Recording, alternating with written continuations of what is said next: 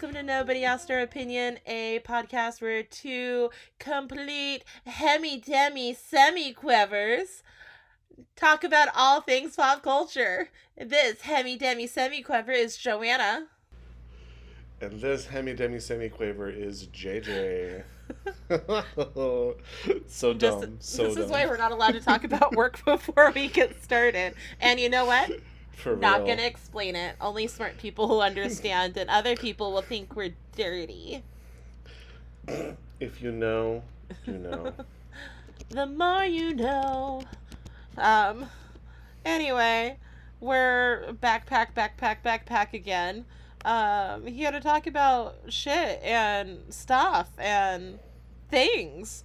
And all the shit, all the things, and all and the all stuff. the television. Oh my god, yeah. This summer, streaming sites are trying to make sure we don't sleep. They're like, fuck going outside. You guys have all the content to consume. Oh yeah, And you don't need to go outside. Yes. They're kind of like, do you really need to be employed? Because you could just be watching all this content. Do you really need to... Do you really need to make money? Well, you do, because you need to pay for your services. Right? That's what welfare is for. Oof. Not the mooching off of government funds. I mean, I would for that sweet Amazon Prime drip they're giving us right now. Oof. Right? You got Amazon Prime in one arm, and you got the Disney Plus drip that's always going. Always going, never stop, you can't quit it. Just can't. Alright. But wait, I guess we should get up in this news gig before we start talking about the 800 shows that we're watching this week. 525,600 TV shows. For real though, but yeah, we'll talk about a little bit of the news. We should start, I guess, with actually a continuation of a story that we kind of talked about last week. Yeah, Mr. Matthew Morrison. We called him bad things because we were told he did bad things, but it turns out he might not have done bad things. Yeah, it's still a little like things still feel a little like nebulous because so Matthew Morrison, in response to, being fired from So You Think You Can Dance, posted an Instagram video where he basically was like, I didn't do the things that they said I did. In fact, because he was accused of, sliding into the DMs of a contestant and, leaving flirty, inappropriate messages, which prompted that said contestant to, call him out to the producers, and the producers like, yeah, this can't fly, so we're gonna let you go. Which, ostensibly, that sounded pretty. That was like, yeah, that sounds like that's the correct course of action. It's, according to Matthew Morrison, the allegations against him are allegedly untrue. In his video that he posted to Instagram, he talks about he reads the quote unquote alleged message that caused him to get booted off the show. And he claims it's the only message that he sent to the contestant, and it was is innocuous as just like, oh, I want to I would like to get your contact information, get your number, and we can kind of talk about things in relation to getting possibly getting work off of, with another choreographer at some point or something like that. Yeah, it was. And so here's what it is though, is that I think seeing both sides of the story, I think that I believe that Matthew Morrison genuinely was not reaching out to this girl because he was trying to flirt with her. I do believe that he was reaching out to her because like he said, he goes, this dancer and I share a mutual respect for a choreographer that I've known for over 20 years, and I was trying to help her get a job with that said choreographer on the show. And, because I thought it'd be cool. And so, but his message read, "Hey, it's Matthew. If you don't mind, I would love to get your number and talk you through some things."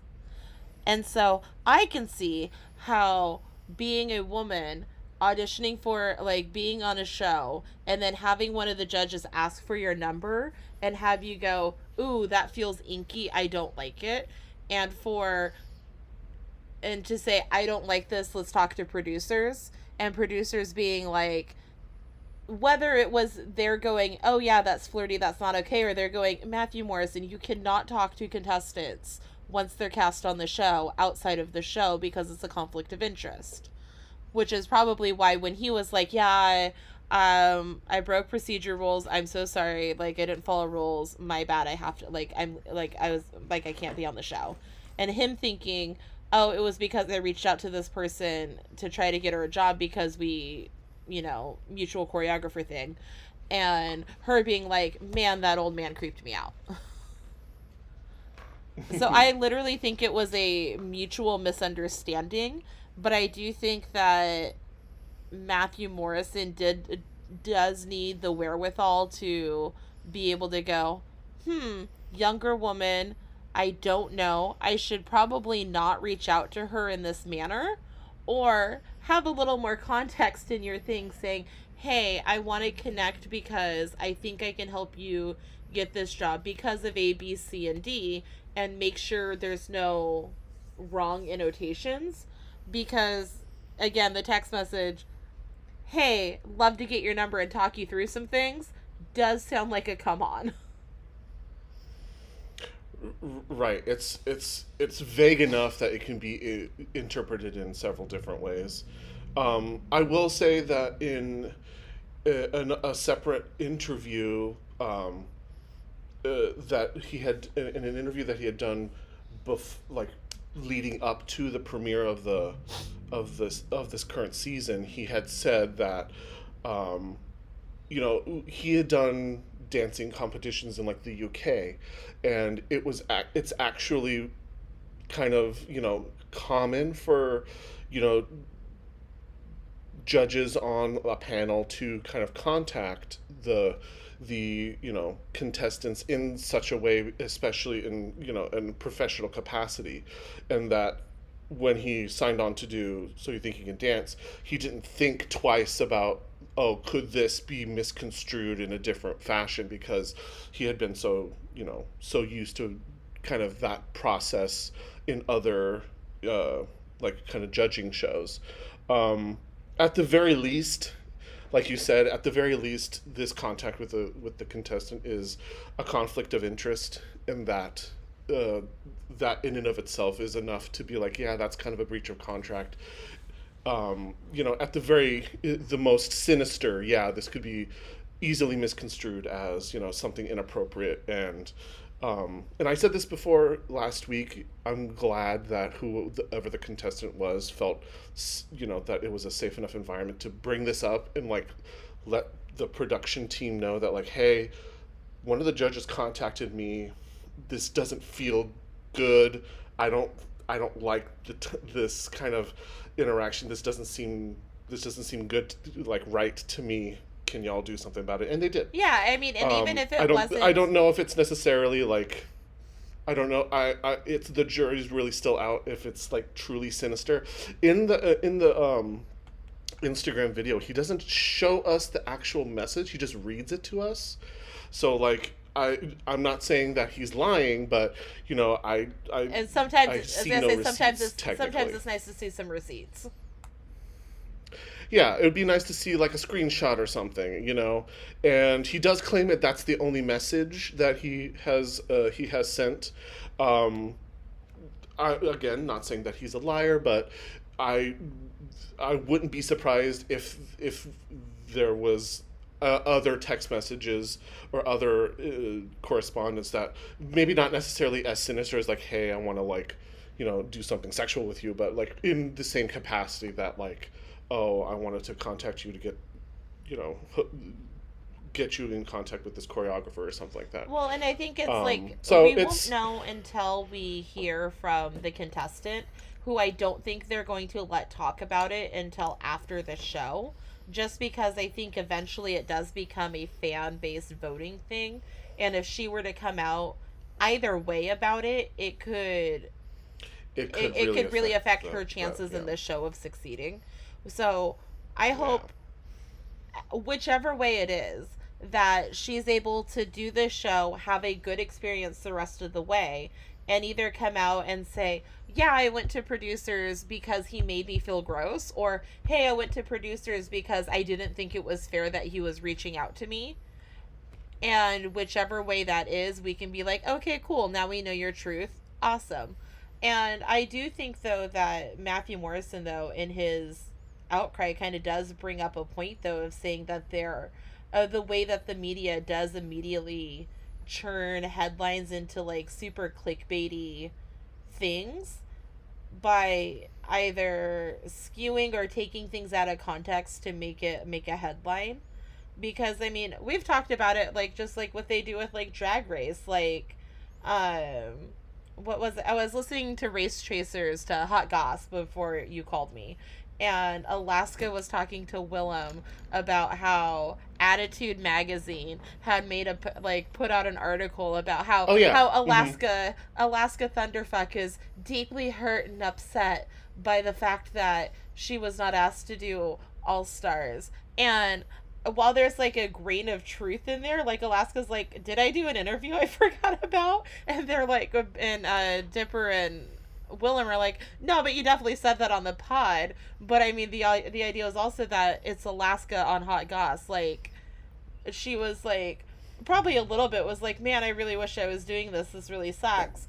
But the other part of her was like, so I'm going to make a moment of it because I'm a drama queen and that's what I do. Yeah, I'm sure she was just milking it for the drama of it. Yeah, or like them taking like a Maddie Morphosis quote out of like context on Pink News and making it like the title of the article, of being like, Maddie Morphosis says that she's glad that she can be an style icon to Alaska, and it was like literally a joke because Alaska did a copied her promo look for their promo for for Race Chasers. And it was like, right. Maddie was like, oh yeah, I'm so glad I could be a style icon for Alaska. And then it's like, laughs. But no, really, I was really flattered when I saw it because I thought it was really cool, because I was like, dang, like Alaska's like a real drag queen. Like, it's shit like that gets taken out of context. And I think things like this, which is unfortunate for more serious matters, can be taken out of context and made to vilify people when they shouldn't be.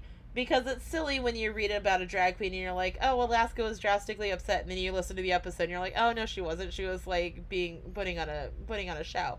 But when it's like Matthew Morrison was fired from production because he was flirting with a contestant, and it was like, oh no, I reached out and that was my bad, and I'm not salty with the people with like production for asking me to leave because I broke a rule, but I was not trying to make her feel uncomfortable. I was literally trying to give her a job. Right. And so, again, we don't know the real tea behind it all, but I think that there's just a lot of sides. And so, hey, Matthew Morrison, if you were being a jerk, I stand by my statements from last week. If you were really just taken out of context, then I feel bad and I'm sorry. And right. Live your life. This kind of thing, when somebody gets called out for being, especially when it's something like sexual in nature, there's always this the classic he said she said. It's hard to kind of like really get concrete evidence of a lot of this, and it's I think I'm just, yeah, we just have to kind of wait to see if there's any more kind of developing, because it's still pretty, like, it still seems really, like, ambiguous. Even just, like, the statement that the text that he made feels really ambiguous, and, it seems like, there could be something there, maybe not. There could be some, could, it could just be just him just kind of reaching out and trying to, help out a fellow choreographer, a fellow dancer, kind of get some gigs. And I hope that's the case, because, he genuinely seemed it seemed pretty genuine, his statement. So I don't know. It's complex, because we don't know what really happened, and we only get so much from, the media. So it's, hopefully it just, like, it works hopefully it works itself out, and and hopefully that whoever the contestant is, still feels like safe, and hopefully doesn't get any, like, retaliation if more things come to light. But, we'll just have to see how this plays out. You know what else seems complex? This new mashup of a reality show. I honestly don't understand. It's like a Frankenstein really reality show that I don't get. At first I was like, what, there's going to be a real girl on a reality show? Or like, oh, they're going to do like a crossover. And I was like, of like 15 reality shows, and half of them I've never heard of. And contestants that half of these contestants 90% of the contestants on this show I have never heard of. But we're talking about the Paramount Plus has revealed their cast for what they're calling All Stars Shore. It's like a competition, like, reality show. It's the first ever party competition show. And it's like it features contestants from literally almost every, like, current, like, reality show, ranging from, like, the Jersey Shore, Bachelor in Paradise, Love Island. Okay, so what I want to know, because I'm, like, looking through here, and I was like, okay, I'm vaguely aware of who Angelina from Jersey Shore is. I don't watch Jersey Shore, but I'm vaguely aware of that in my pop culture zeitgeist. What the fuck was it Geordie Shore? Geordie Shore is the Jersey Shore, but UK. That's my understanding. Okay, because I was literally, there's like 5 people from, like, the Geordie Shore, and I was like, what the fuck is this? Exactly. What the fuck is going on here on this homosexual day? Right. It's like their version of Jersey Shore. I guess Geordie is like a place where, where they have a shore? Really trash. Where there's there's some sort of shore, and they're all kind of awful people. Awfully awful, like, just okay, because I don't know who Beth Ann is. Real trash. I don't know who Blake is because I didn't watch The Bachelor. And then there's a Chloe from Geordie Shore. Giannini from Love is Blind. I think she's from the first season of Love is Blind, and I didn't watch that. Another Geordie Shore person. The Only Way is Essex, which is another UK show. It's another, like, Jersey Shore-esque kind of, like, I was gonna say, show. I feel like I've heard of The Only Way is Essex. That one, yeah. I was like, oh, I think, what's her name?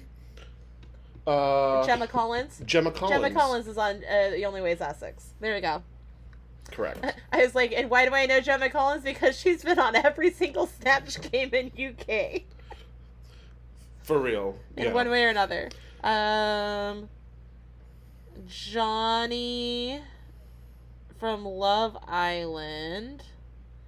I think he was on the season I watched. I vaguely, like, he looks familiar. Acapulco Shore? Like, really? There's, like, how many fucking versions of the Jersey Shore is there? I didn't realize how international that intellectual property is. I mean, that's quite impressive, but I mean, like, I guess that Yeah, makes sense. There are trashy people all around the world. right? It's not just America. Trashy people are everywhere. They're everywhere. Okay, so there's another one from Acapulco, like things. The Circle Brazil. I only just started watching the regular Circle. I know there's a Circle France. I think that's on Netflix. I think like US Netflix. Yeah, apparently the Circle Brazil is on Paramount Plus. Go for them. Rio Shore. Work. Mm-hmm. Oh, Trina! I liked her on Love Island. I watched that season. She was cute. I feel like I recognize that name. Did I watch a couple episodes with you and Shane? Shane, and Lauren. You guys watched we watched a few episodes because we'd watch Love Island and Big Brother all on the same day. Yeah, I vaguely remember. You're like, because I tried to block it out. No, but Trina was cute. We liked her. Well, I mean, yeah, and I'm not, but other than like really Drag Race, I was never really into like reality shows. I think I watched the one season of American Idol back in its heyday. Hence why Kelly Clarkson is our Lord and Savior. Exactly. Literally. In her name. But like I was never like a huge like reality show like person. Also, I said Kelly Clarkson a little too loud by my Apple Watch, and my Apple Watch was like, I couldn't find that song by Kelly Clarkson. Did you want to listen to something else? You're like, yes and no. Honestly, not right now. Yes, but not right now. Later, can we listen to Meaning of Life? Because that song rocks. Oh, yeah, but then the last contestant after Trina is going to be Vanessa Vanjie Mateo, which I think is hysterical that they're promoting her as Vanjie, but she's not in drag. She's in boy face. Like, all of the pictures I've seen has been Vanjie as Jose, right? His name's Jose. I never knew his boy name, but I feel like I remember it from, what am I thinking? The Vegas show. Oh, sure. Because Vanjie was making a big deal about when she would meet boys. It was like, no, you're gonna call me by my boy name. Because I'm not your... I do remember that. You know, I'm not here to be, ooh, I'm dating Vanjie. No, you're here to meet me. But I just think it's funny. Like, I get having the name, having Vanjie attached to it. But instead of having, like, the full Vanessa Vanjie Mateo, like, have a boy name on there, too. Unless she's, like, really just gonna go by Vanjie the whole time. Because ain't nobody gonna call her Vanessa. Nobody's called her Vanessa since season 11. I don't even... Did they call her Vanessa? I think they did. A little bit. And, you know, I lied. I don't think it was even season 11. I think it was season 10. When she was her first episode, they referred to her as Vanessa a couple of times. Because she was only in the first episode. Because that was only... Yeah. And then she then lived on in infamy as Miss Vanjie. Vanjie. What's her name again? Ankle. Okay, but either way, this is a wild. This is bizarre. I don't understand. I don't know who this is for. This looks like a load of hot garbage. I'll probably watch it with Shane. With that said, I will be watching this with Shane. I mean, probably. Like, I don't know if I would ever seek this out on my own, and there's enough people that I don't recognize that I wouldn't need to watch it. But I can also actively see me, Shane, and Lauren drinking a bottle of wine watching this show. And just hate watching, and just be like, oh, these people are fucking insane. Oh, there wouldn't be any hate. We would enjoy every minute of it because these people are insane. It would be bonkers. Fair. But I'm here for it. So, I don't know. It's streaming in June 29th. So, we'll see what my life looks like and what my relationship with TV is at that point. Yeah, TBD. What we do know is that JJ will not be watching it unless we drag him into the living room to watch it with us. Yeah, I can't. I definitely I can say this with 100% confidence. I will not be seeking this out. You know what people aren't seeking out? I'm the queen of segues today. Well, or maybe you are. Um, the Pride Whopper is the funniest shit I Oh have my ever god, seen in my life. Um, I literally had to like look it up and like I literally had to like research this to be like this can't be for real. This can't be actually what's okay, happening. so in my brain, I was explaining it to myself in my head today as I was actually looking at it. And I was like, because they're like, oh, they have two identical buns because, people who are the same can love each other. And then as I was verbalizing it to my friend I was having dinner with today, I said, "Oh my gosh, they're pride whoppers because they're two tops and two bottoms." And I went, "Oh my Uh god." huh. Uh huh. I was like, "That's not Uh how huh. the gay works. The gay Mm-mm. worked better the other way. You need one top and one bottom." No, no, no, no, no. This is the exact opposite. But I went, "But there's two tops and two bottoms." And she went, "Oh my, Burger King." And I went, "Oh my god." Yeah, yeah, that's so we're talking about the Pride Burger that on Instagram and all social media platforms like it's been like everybody's been blowing this up because they're like, what the actual fuck? But I guess Burger King Austria released a special edition Whopper for Pride Month because duh, gay, Because, yeah, slay hunty because work. that's how slay, work, hunty. It's fierce, hunty, Um, but so they released these specialty Whoppers where you get two of the same, like two top buns make your sandwich or two bottom buns make your sandwich, and I'm like, not Burger King calling out the top bottom culture in the gay community. Like what is happening? so I have two thoughts on this. Because, like, their Instagram is really cute because it's like with two equal buns for equal love and equal rights. We set an example for the equality of all identities and sexual orientations. And then I'm like, and then it says a little twist meant to put a smile on our faces and remind us to treat each other with respect and peace. So part of me is like, there's either somebody at Burger King in like Austria was like, oh, like my initial thought, which was like, we'll have two buns that are the same because love is love. And I was like, or there is some gay little intern hiding out in Austria who went, he, he, he, he, he. We'll have my top friends will order the top buns and my bottom friends will order bottom buns and it'll be silly. I'm gonna go with option number two, Pat. So because this screams some gay intern was like, you know what'd be funny if they just did if they had a top and bottom burger for gay Pride Month, wouldn't that be hysterical? And they were just like, oh, that's actually brilliant. Oh, well, what if they had a and no? and they're like, oh, just oh no no no no no no no no, I was only kidding. Oh, but you But you did are that. rolling forward with this, but you did this. Okay. I just think it is. I So get the silly. sentiment. I understand the sentiment. I get it. It's wonderful. It's a wonderful sentiment. The execution, though, leaves a bit to be desired. I think it's funny. Is it slightly in poor taste? Yeah. Can you kind of try to see past it and make it be like, but it's sweet?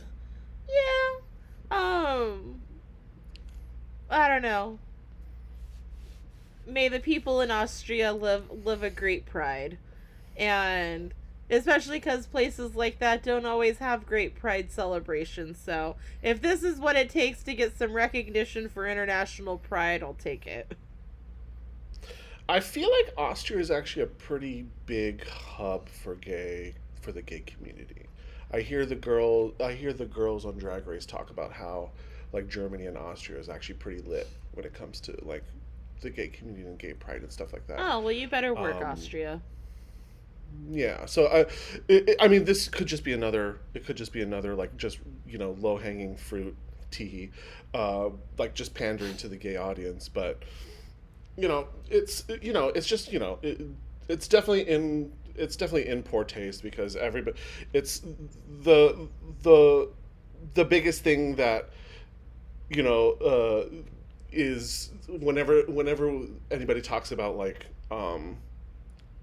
gay relationships is like how does the sex work and how does that it's the obsession with like the sexual act of it and rather not like the actual like the actual love and uh that actually is there and not just like oh how do they fuck and that's kind of that's the reason why like gay people are like not calling us out right now on the international stage, like just kind of putting us out on blast. It'd be the equivalent of like if they when people talk to a trans person and all they want to discuss is like their transition, like their surgery. It's like the aspect, the one specific aspect about their sexuality that's like deeply personal, like that's none of your business, like who my sexual partners are and how we have our sex is none of your business. Neither is the way that my body is transitioning into the identity that I believe that suits me the best. But like it's a like you said in poor taste, and it does, and I'm like, and I am as a gay man I'm like you could do better. You can do better, Burger King Austria. At the same time, I'm like, this is fucking insane. I'm kind of for it. I'm kind of here for it because it's real messy. Well, and I think that the way that they're advertising it, I think is smart because they're not directly calling attention to it. They're allowing you to draw attention to it. But Burger King has not called it the top burger. Yeah, the tops burger. Or the bottoms or whatever. They said two of the same bun. They didn't say two tops and two bottoms. But that is. But no. It's such a. No. But they're not. It is such a thin veil. No. But I think that they're smart in their advertising for it because they're allowing us to make the joke, and they can say, "Well, that's not what we intended." And also, because if they had come out and said, hey, are you a top or a bottom? Well, now you can have two tops or two bottoms your way at Burger King. Well, yeah, because that would be on the nose. That would be an obvious joke. This is a subtle joke that they are clearly going for. I don't think that I don't think this is like a, you can make the joke. They're definitely making the joke. Some gay kid is like, we're going to put two top buns and two bottom buns, and they'll get it. Well, yes, but also, I think that, yes, it's the joke, but also, like I stated at the beginning, that's not how sex works. So, it's not like, I don't know. I think that we can take it super personally and seriously, or we can go, wow, Burger King, you probably shouldn't do that again. And they probably won't. But right now, we're all talking about it, so they got what they wanted. I mean, sure. I mean, I can't buy the top bun burger at Burger King Austria because I famously don't live in Austria. So they can't get my money, so... And they cannot, which is why I think it's really funny that that we're all talking about it here because it's something we can't do. But either way, I looked at it and didn't get the joke verbally right away until I said it out loud, and I went, "Oh, that's dumb." And then moved on with my day because I only looked at this article like maybe 4 hours ago. I didn't have time to sit and meld with it. But, yeah, Burger King, what the fuck? What in the actual fuck? Let's talk about Mariah Carey because it's June, which means we should talk about All I Want for Christmas Is You. I mean, it's a little early for even Christmas in July. Isn't that like a thing? Like Christmas in Christmas July? in July is a thing. So, and it's still not July. So the fact that we're even talking about Mariah Carey's holiday classic "All I Want for Christmas" is bizarre, but it's because she's being hit with a copyright infringement lawsuit. Um, did you get a chance to actually listen to the song that the songwriter is claiming is a ripoff of her, that she ripped off? No, but I think I've heard the play by play next to each other before. Um, I don't know if I don't know if it's just me, but they don't sound similar at all. I don't understand the copyright infringement aspect of this. Those sound like two completely different songs. Well, and what's gonna happen is that nothing's gonna happen. Because this happens all the time, and people sue each other for saying that you ripped off my song.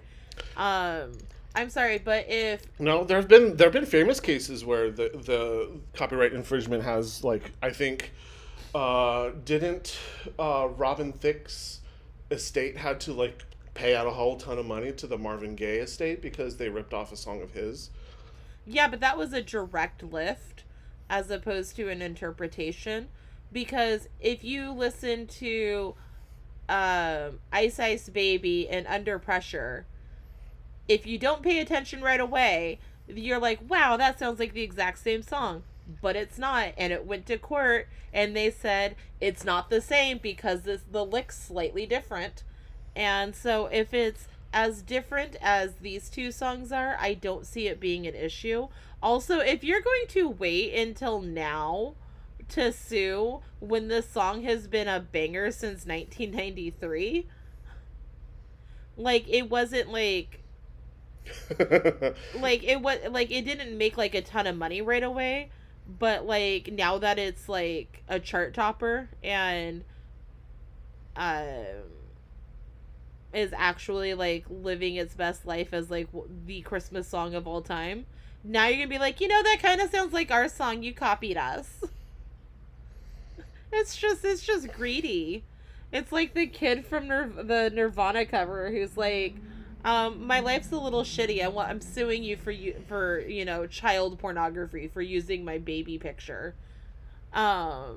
Like, no, you didn't care when you're recreating it every year for the past 10 years. So calm the fuck down. Just because your life sucks this week doesn't mean you get to change your mind about something that wasn't even like, no, like you can't decide that you're gonna sue somebody because it now was successful. It's not now successful. It's been successful. um I don't have a problem with the timing. Like, it's people sue people all the time at any given moment. Like, it is It's what it been is. My biggest 20 thing is that years. the fact that the songs don't sound anything alike. Like, they literally sound nothing alike. Like, his version of "All I Want for Christmas" is like a '50s doo-woppy kind of song. Yeah. It is not anywhere near the the only thing they truly have in common is the title. There's literally nothing that is the same between these two songs. That's the gag. And he's like, yeah, this is a ripoff of my song. I'm like, bitch, where? We both talk about wanting somebody for Christmas. So therefore, give me, I think he was singing for what? 20 million. 20 million? And again, though, Give me 20 million because you used the same words as I did.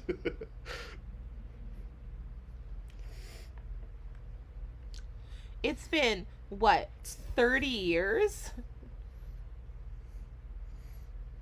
It's been almost 30 years since the song came out.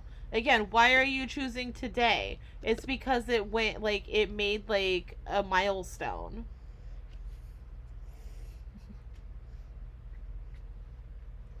Either way, it's dumb. It's stupid. You know what else is dumb? Nev Campbell won't be in the next Scream movie. I'm actually curious because she says that what are her actual, what is the I words felt the exactly? offer that Oh, was presented to me did not equate to the value I have brought to the franchise. so I'm like, how much did they try to cheat Nev Campbell out of like paying her for being in Scream 6? Like, you would think that they'd be like shoving money at her face. But apparently they're like, you're we're gonna we're not gonna give you your what your what your contribution is worth to our franchise. Well, my question is though, how much did they offer her for how big of a part? Because if they're offering her uh like, pennies to be in like a good chunk of the movie, then yeah, go do something else. But like, are they offering you, you know, a little bit of money, but you're only on screen for like 20 minutes? Like, oh. I think she would have been a pretty decent part of. She's been a huge like player in all of the films up to this point. The last one she like was even the remakes. This most recent one, she wasn't in it that much. It was mostly about all of the other people. I would say she had the smallest role of all the people coming back. No, I don't know. So I don't know if I agree with that, but she's been this. The point is that this entire franchise is Nev Campbell. Like her presence as Cindy Prescott makes the franchise, regardless of how much screen time she gets. It seems like a poor move on their part to be like, to kind of like gyp her on some money, especially since they've made so much money off of her for being in these movies. You'd think that they'd be like, yeah, whatever, we'll pay you whatever you want.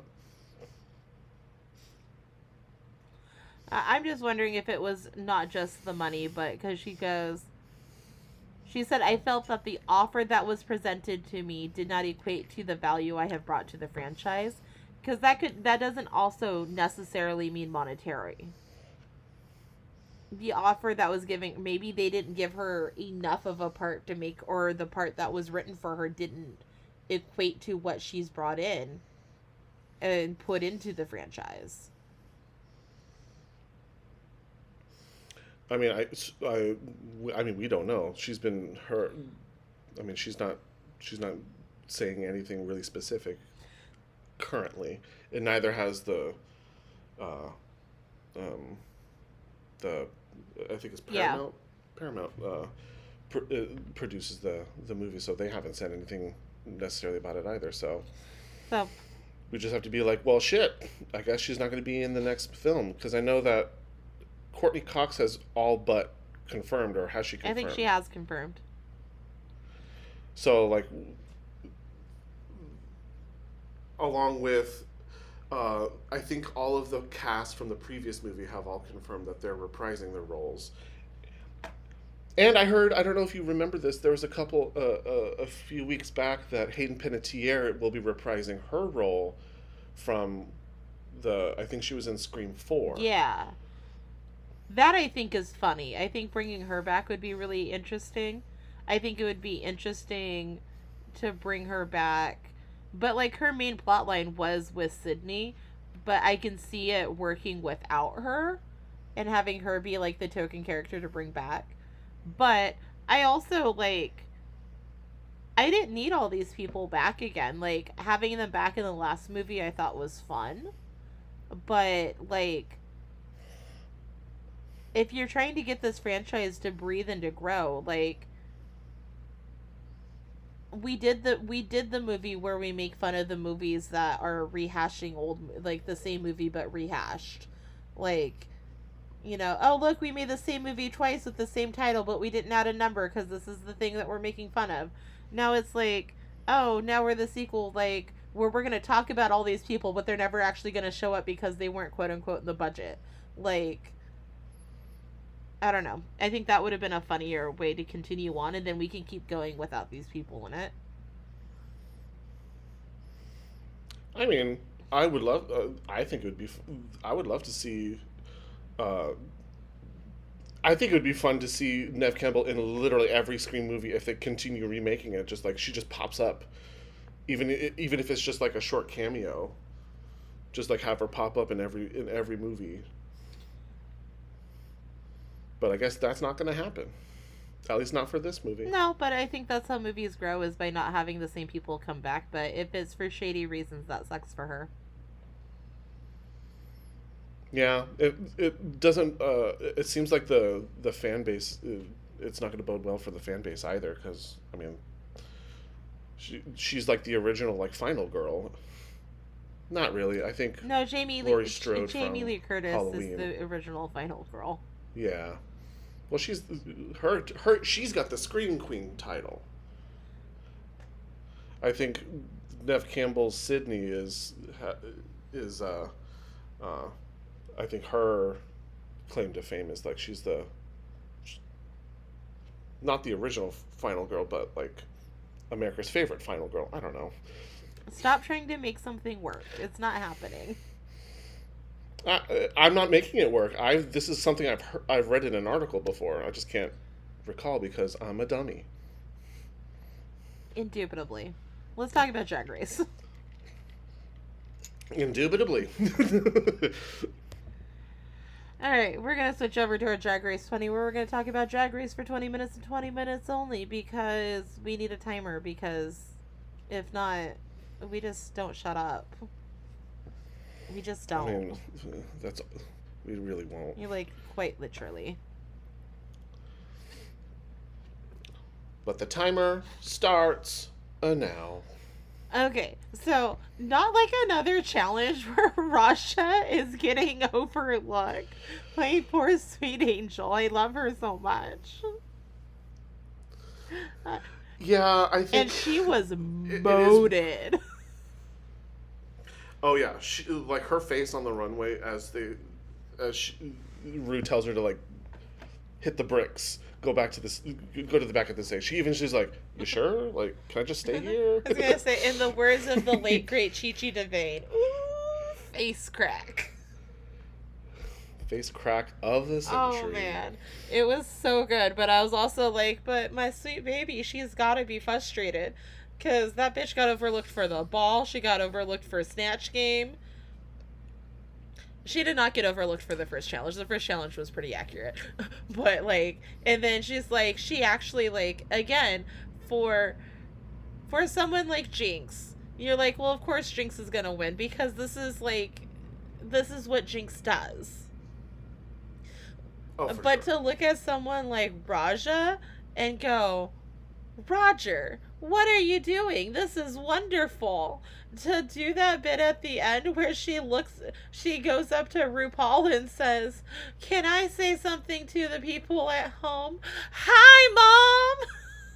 It's me, I'm on TV." Like, that is what... I'm on TV. That's what an old person does. And it was so funny. And she was in character. She built a character that worked for her. And it wasn't, like, similar to, like, the other old characters that she's done this season. It was a completely new, fresh character. It was funny. But yeah, and I thought she killed the runway with her spike look.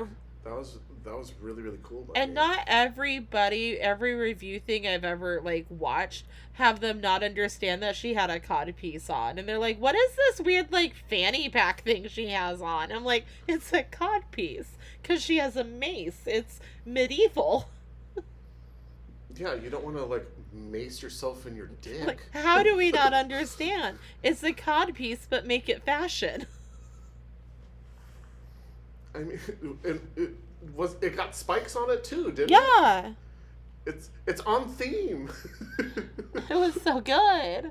I mean, all that being said, like, Jinx killed it. Jinx, like, took that challenge, ate it, threw it away, lost an ear, and said, "I'm sorry, I can only hear half of what you're saying." Even though, I mean, I think she was standing next to Monet, and Monet even, like, laughed in her face because she's like, "This is ridiculous. That's so funny." We'll get back to Monet in a second, but also Jinx coming through the courtroom door and the door keeping bouncing open behind her, so she just keeps turning around to close it. Like, slamming it 3 times, yeah. It's so funny, but coming back to Monet, what the fuck happened to her nose? Her nose! I mean, look at Jinx's nose. Look at Jada's nose. Absolutely, it blends into their skin. Monet's is, like, barely hanging on to her face. Monet's was hanging on with spirit gum and desperation. Like... Absolutely. I'm like, did Monet does not know how to put on a prosthetic? And did those shady bitches look at it and go, "No, we won't help you"? All right, we're not gonna say nothing. We're gonna Alexis Michelle this and let you go on. Right? Oh my lord. But I will say that of the, like, improv / like this is essentially like a, like, loose improv challenge, because they have there's clearly, like, a script that's going on, but they've got a lot of room to kind of do whatever. Yeah, well, because I don't think it was a script. It's like it's improv to its actual finest, because they're just given objectives. From what I understand, this is the generic basis of your character to build from, and this is your objective.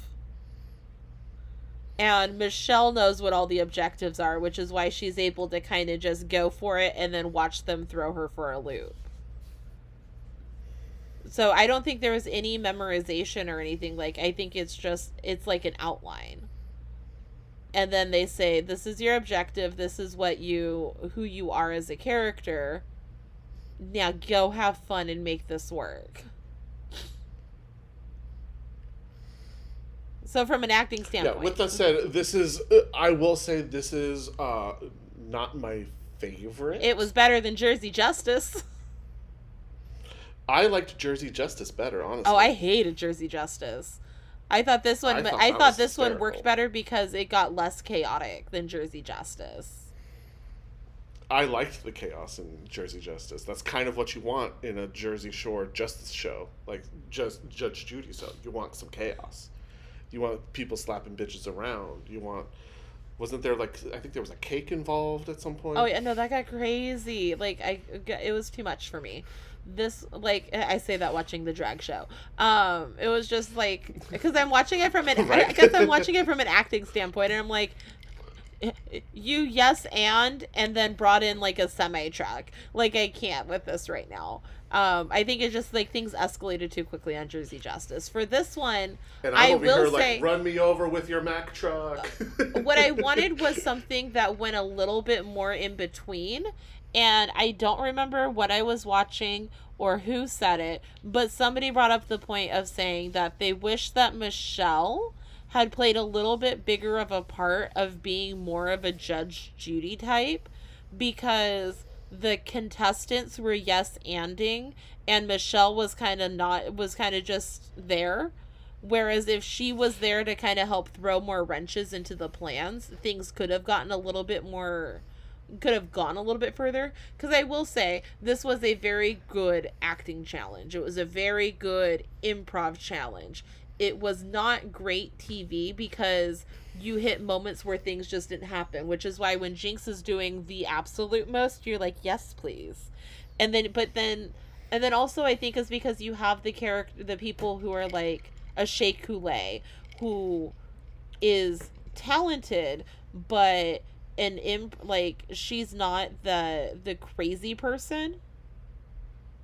Like, even, like, if you think back to, like, All Stars 5, like, Shea Coulee and Alexis Mateo, when they did their like, improv scene, because all of those were bad, too, except for theirs, and for some reason, like, still Miss Cracker won. Moated face. But like Alexis Mateo was the one who always brought the scene up higher, and Shay's always like the straight man. But I think in this kind of a challenge, you need to upplay your straight man, and she didn't do that. And she because that's just not the kind of person she is. So I think when you have a person like that who doesn't up the straight man, and you have a Trinity who's trying, bless her soul, she was doing her best, but it still wasn't there.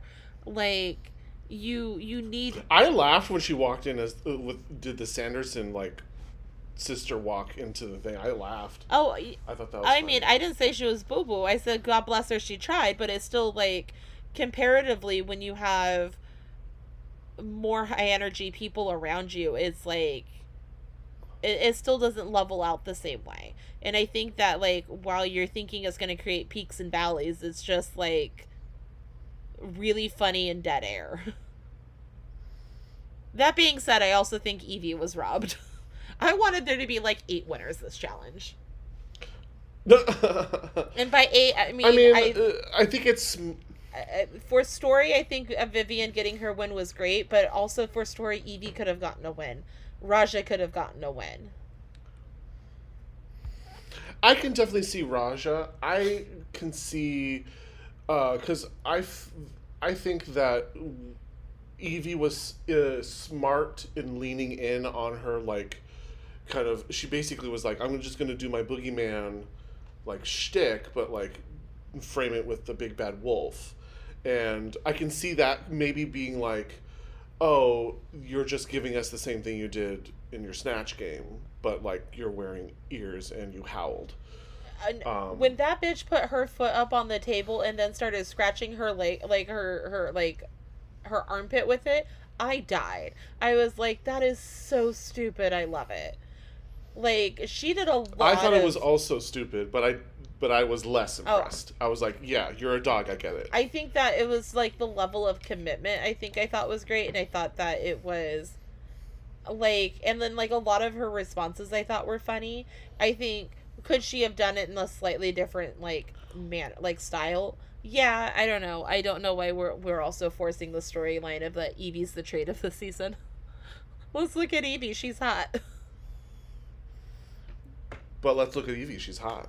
I mean, that's what it is. But,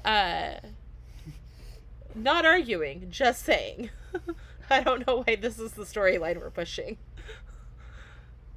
Because it's true. No, it was true when you didn't push it. But I don't know what I was saying. I just think I enjoyed Evie. I thought that she could have gotten a win because I thought it was fun, and I thought her Spikes runway was really cool. Oh yeah, with that, like, it was like a praying man.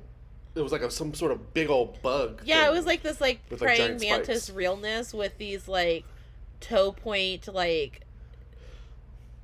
heels that like are like murderous to walk in because they're actually on point.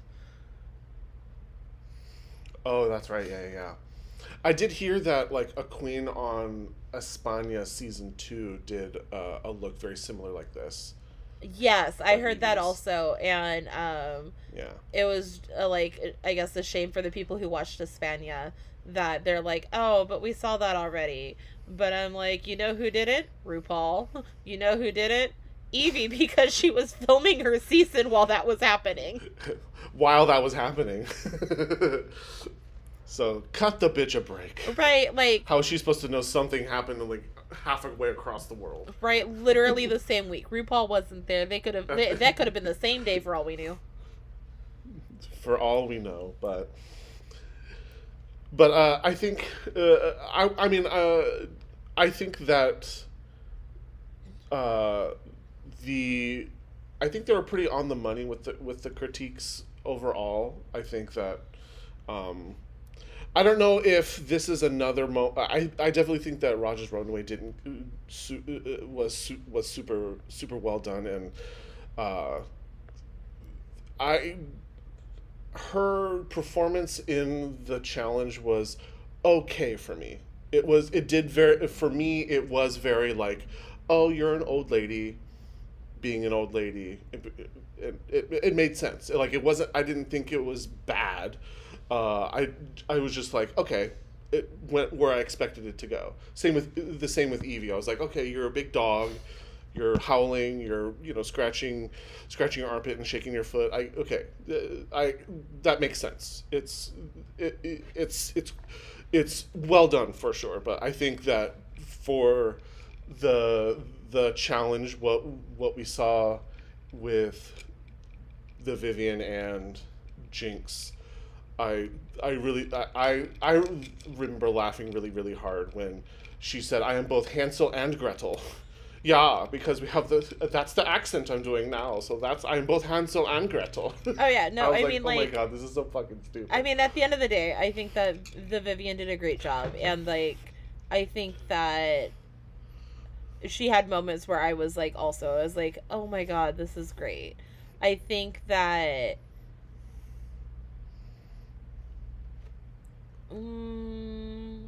I think that I think it's because she has been doing so like mostly middle of the pack this whole time that all of a sudden she's just like bam win, and for me it's like, oh, but Raja's been doing so good so well the whole time. And it's just been beaten out. Yeah, I mean, she was robbed the first 2 episodes. She should have 2 Legendary Legends Hunty Superstar badges by now. Repeater badges. Right. Not the Vivian getting another badge. But she got money this time. I was going to say she got money because she won that lip sync. And oh my god, did you see Jinx when Jada handed Vivian that xylophone? Oh my god, she was livid. Not the conspiracy to get Vivian a win. And Jada's in on it. Right, well, I don't even think that like she super cared that if Vivian was gonna beat her in the lip sync, because they are both because either way the Vivian was getting a Legendary Legends lifesaver repeater badge star thing pin. I think that, but what upset her was that it's, oh, is this an alliance against me? But I wasn't going to do alliances because that's not how I work, but god damn it, I'm taking you down. I think she was pissed that was happening, because it didn't really matter except for like she wasn't going to win some money. I mean, she would have probably liked the power to block, but she would have blocked Jada. And I think Jada knew that. So Jada was like, if I give you the xylophone, will you not block me? And she's like, sure, I'll block Monet. Exactly. And so I think she's seeing the things go on, and she's like, but no, I don't like this. But did you see for the preview for next week's episode at the end of the thing, it was like, oh, yeah, well, I will say, Monet, you weren't my first choice to block, but I couldn't block that person. Meaning she wanted to block Jinx. And Jinx is like, oh, bitch. Well. So now I'm thinking she's going to join Monet and Trinity and been like, I don't care who the fuck wins this next challenge, but you're blocking the Vivian. Because fuck this shit. Well, I mean, for Monet and Trinity, a Jinx alliance would be welcome because they tried to get freaking everybody and their mom they were trying to get in on this alliance, and right, and not Shay being like, oh yeah, Jada, we're talking about an alliance that Trinity and Monet have. Have you heard about the alliance between Trinity and Monet? Did somebody say alliance? Are we talking about an alliance here? But I think an alliance would behoove them because Jinx, like, by behoove, I mean, it would behoove Monet because Trinity is really good at Drag Race. Truthfully. And Jinx, this is only benefiting really Monet. Jinx is also really good at Drag Race. And it benefits Monet because Monet won't get blocked. And on the things that she can do, if she were smart, she would backstab those bitches and turn around and block them, because they're gonna also be getting stars, and so like the Right. smart thing would be to get Jinx on and then double cross her. I don't want to see that happen because they love my Jinxie poo. Um, oh my god, I saw on YouTube today there's a video with a thumbnail that said, "Is Drag Race being rigged for Jinx?" And I'm like, how very dare you? Don't take this away from her. She deserves it all. She's doing great. It's being rigged for Raja not to win. That I would believe. It's like, For sure. because RuPaul's like, I remember last time we had Raja win. They're like, oh, this was determined. You brought her on to win, and RuPaul was like, how dare they know my secrets?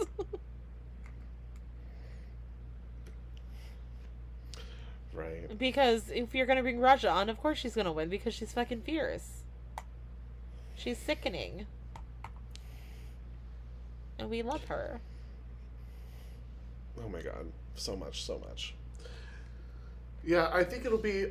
At first, I thought that like it seemed like the blocking was just like this like really cute, kind of like silly moment. But I think now the girls are like really understanding like, oh, these can actually really affect the gameplay, and it's a lot more.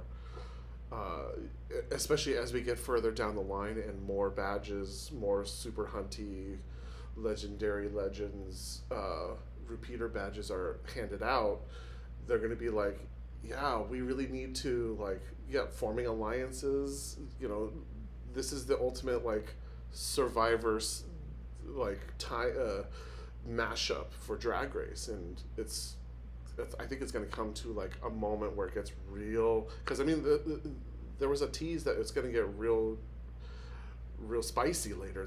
It could be in having to do with like being people blocking and people double crossing other people.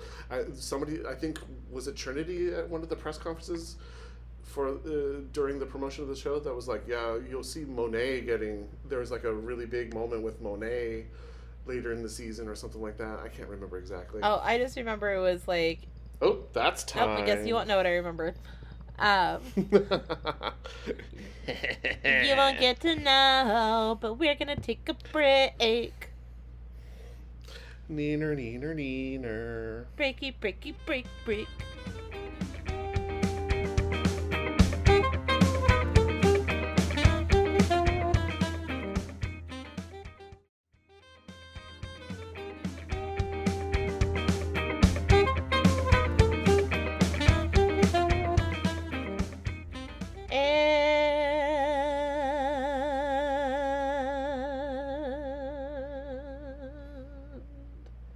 We're back.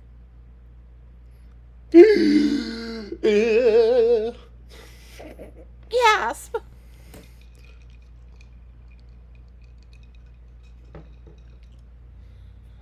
Hey, you want to talk about some television shows? Oh, we don't have enough time. Oh my god. But we'll only talk about some of them. Well, we're gonna only have. We'll only have to. We have to because we don't have enough time in the world. Also, I haven't watched all the things. For once, I was a bad girl. And some of those things don't drop until it probably already dropped. They dropped 53 minutes ago. So we better hurry up on this podcast because I don't have to be at work right away tomorrow. So there's that. Shall we start with Obi-Wan? Obi-Wan. Okay, so what did you think of the third episode? Because last week I had already seen it and you hadn't watched it yet. This is the episode where Darth Vader wrecks shit. Darth Vader and like straight up like rakes him through the flames. Rakes him through the coals. As like very very reminiscent of like his own injuries caused by Obi-Wan. Yeah, I think shit happened. I'm trying to remember what exactly happened. other than the Darth Vader stuff. Oh, what's her face? Um, Riva? what's her name? Riva. She didn't she end like she ended up. Well, she had a meeting with Darth Vader, and let me give you the sum up recap, and you can tell me what you thought, and you can interrupt me when you want. So Riva has a little meeting with Darth Vader, and she's like, "Oh no, Obi-Wan, he killed the Grand Master Inquisitor. I tried to stop him, and Darth Vader was like, I don't give a fuck. I just need you to get Obi-Wan and to bring him to me. I know what you want. You will become the new Grand Inquisitor if you can deliver on this shit. So go get me Obi-Wan." And she's like, okay. And so Riva, who's third sister, and I think it's like fourth brother or fifth brother. I don't remember which brother it is. But he's like, fuck off, I'm going to be the Grand Inquisitor. And she's like, no, you're not, because Darth Vader loves me more. Daddy loves me more, not you. Fuck off, brother. I'm the favorite. Basically. And so she's going off to go find Obi-Wan. And the other brother's like, no, I'm going to find him first. And so they're both being shady little bitches, and it's great. And meanwhile, on a cargo ship, Obi-Wan and Leia end up on another sand planet. I don't remember what it's called, but it's the planet, and there's sand. But it's not sand, it's more like dirt sand. But they're wandering around to meet the connection that they got from Kumal. But their connection doesn't show up, and Obi-Wan's like, see, we can't trust people. People suck. And Leia's like, maybe we can trust this guy. Hey, stranger, can you give us a ride? That's right. They hitch a ride on like a farmer alien. Yeah, Zach Braff. It's Zach Braff. Oh, I didn't know. Yeah, it's Zach Braff, because I spent half the time going, that sounds kind of like Seth Rogen, but not. And then the credits rolled, and I was like, oh, it's Zach Braff. That makes sense. That's random. Sure. And so they're hitching a ride, and so Leia tells the story that Obi-Wan's her dad, and they got lost, and they just need to get back to like a transport. And Zach Braff, alien, is like, sure, hop on in. I'll give you a ride. And Leia's like, see? He'll totally help us. As he has, like, an empire... except for the Empire flag that's, like, hanging off of the back of their... the truck. And so they're driving around, and then who shows up? But, stormtroopers. Yeah, they're stormtroopers, because they're not the clone troopers. They're stormtroopers. Stormtroopers show up, How and you're can like, you tell the difference? oh, Do shit. they have, like, different, like, uniforms or something? The clone troopers all sound like Matthew Morrison. I couldn't. If you showed me 3 audio clips of him talking, I could not pick which one he is. Okay, well, 2 different stormtroopers talked, and they don't sound exactly the same, so that's how you know they're clone troopers, or they're stormtroopers, not clone troopers. Oh, I didn't clock that they were different voices. Oh, because that should be your thing. You do audio things. So they look the same but sound different. Yeah. Okay. I'm pretty sure that's basically the same thing. There might be some difference in styling that I'm not a real Star Wars fan, and somebody will point out to me. But as of right now, I know for sure they sound different. Okay. But so the bunch of stormtroopers pop up, and they're like, yeah, we're looking for a Jedi. And Obi-Wan is sitting in the corner being like, don't look at me. La la la la la. I'm not the... It's not me. And he starts to tell a sob story about his dead wife, and how his child looks just like her because he accidentally called her Leia instead of Luma, and he was like, fuck. And the stormtrooper is like, what did you say? And you're like, gee, you're awful smart for a stormtrooper. But they get off and they're like, okay, well, if you see any Jedis, let us know. They're like, sure will do, sir. And you're like, well, maybe they'll make it. And then it turns out the Zach Braff alien is a dick. Because he comes up to a port and he's like, you should check out these two in the back. They're highly suspicious. And you're like, you asshole. No! And then Obi-Wan shoots and kills them all. And one guy falls and gets cut in half. And it was cool. Oh yeah, that's right. I remember that. Because he falls on the electrical or like the laser fence, right? The laser fence. Yeah. The laser beam fence. And then they go and you're like, oh shit, they're caught. But nope, turns out there was a rebel sympathizer inside, disguised as a general or something. And she's like, come with me if you want to live.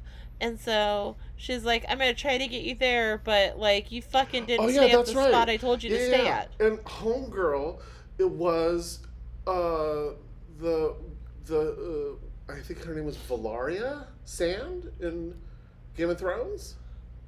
Yeah, she was. She was definitely in Game of Thrones. Yeah, she was Mama Sand. Yep.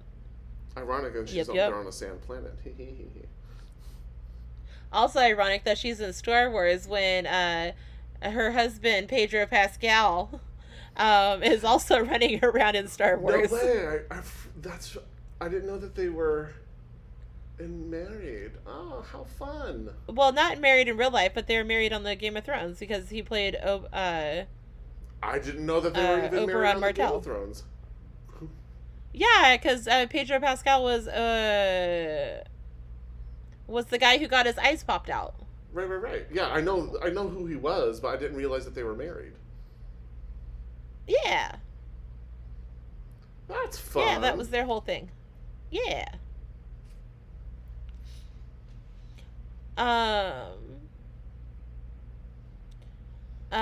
Let's see, but yeah, so Homegirl comes out and is like, come with me if you want to live. Why didn't you just stay put? And Leia's kind of like, I fucking told you. And he was like, I mean, sorry, I didn't think anybody was coming because people suck. And we're all kind of like, yeah, people do suck. You're right, Obi-Wan. We just had a guy just double cross us. And then we see a droid almost go like ham on some stormtroopers who are looking for Obi-Wan. Like, did you see that wrench in the back of it? Like, he had behind him in like his hand. He was like, if you get any closer, I'm gonna fuck you up. Murk you. Like, he was ready to go, and I was like, dang. And then they go down the little pathy path. And by they, I mean Leia and Homegirl go down the pathy path because Obi-Wan's looking out and being like, I sense him. And then we see Darth Vader, and Darth Vader wrecks shit. Yeah. Oh my god, it was so cool. He is so spoopy. That's right, he does. And he, like, force chokes people and, like, moves shit. And, yeah, that's right.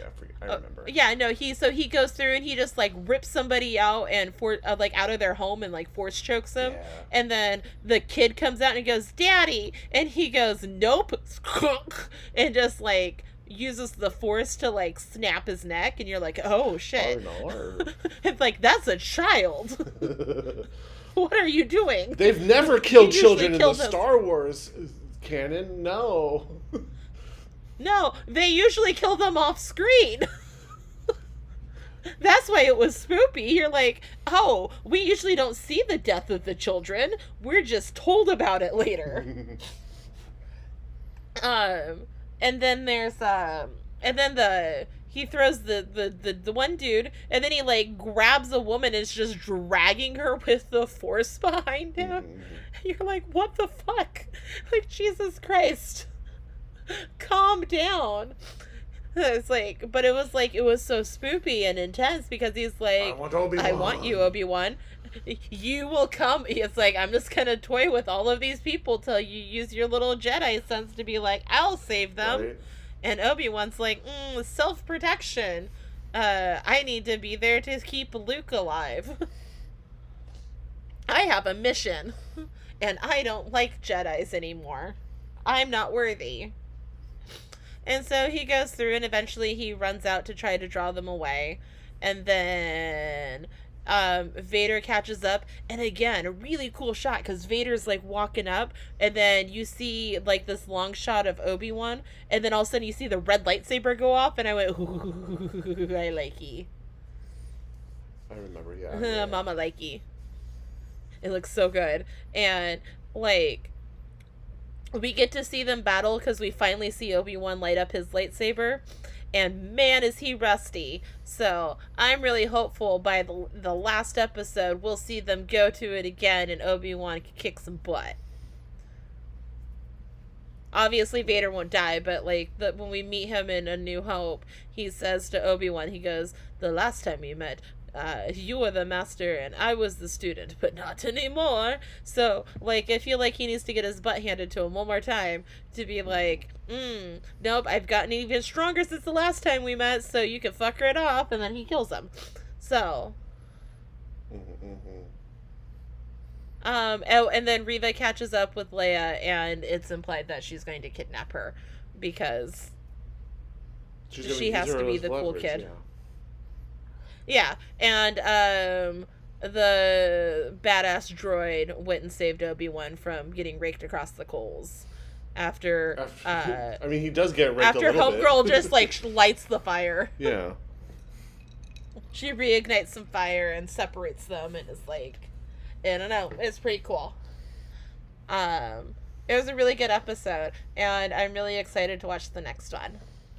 Whenever we finish up.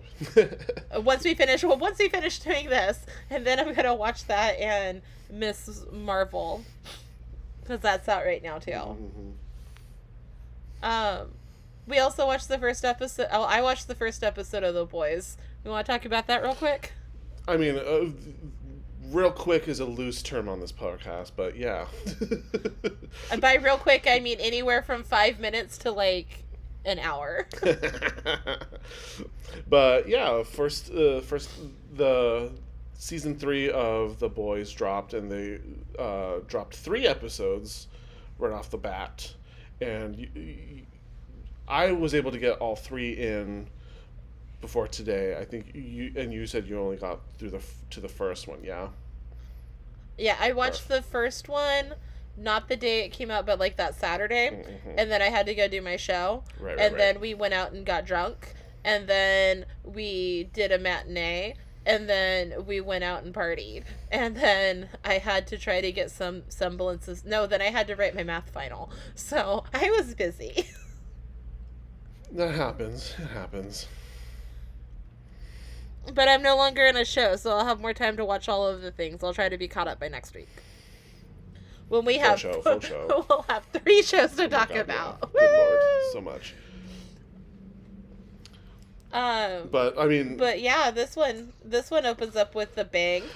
I mean, very literally, in fact. But yeah, from what I can I'm like reading up on like a summary of it, just because watched so much shit over the last week. But well, and also differentiating one episode from like 3 episodes is real hard to do. Yeah, and I don't want to accidentally say something that hasn't happened yet. Yeah, no spoilers. Yeah. But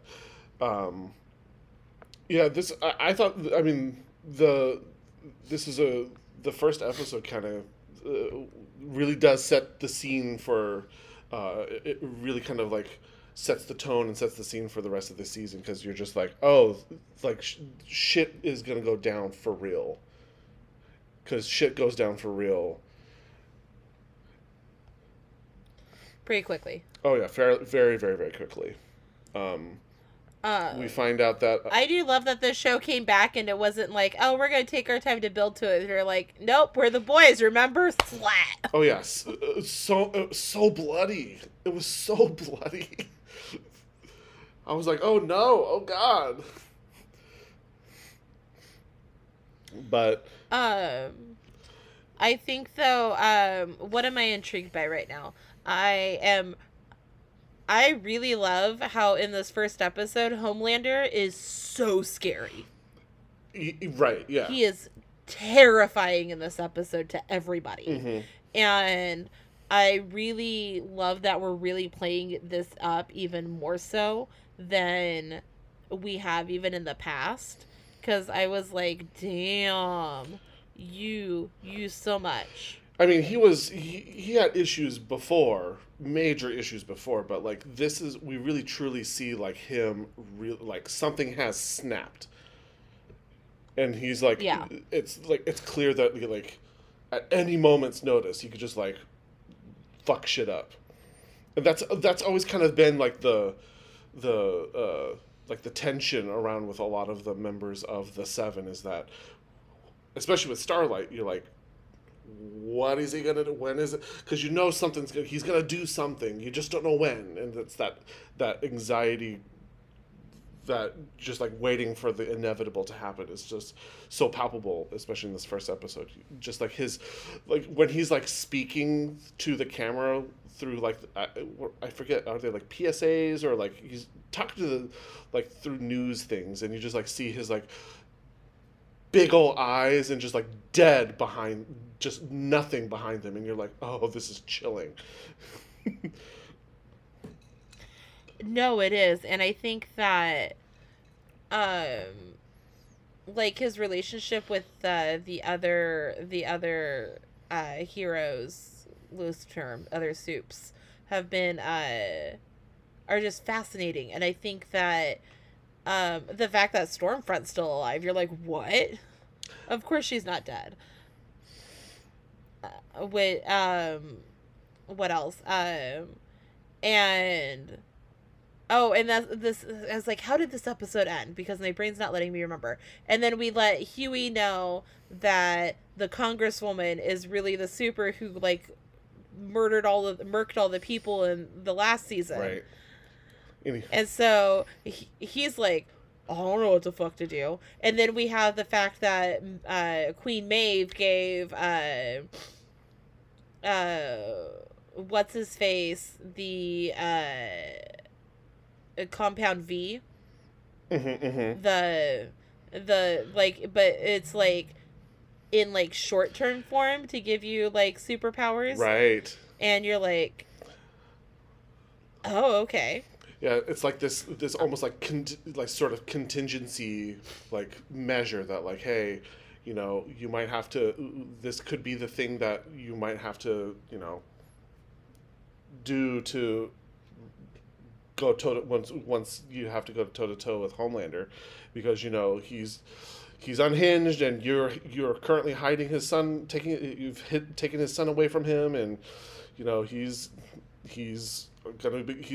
gonna you know at any moment he's gonna fuck shit up, and so you gotta, you know, this might be something that you should keep on hand at some point. And he's like, and because Butcher, you know, hates anything that has to do with superheroes or the soups, and so he's like, fuck it, I'm just, you know, whatever, this is bullshit.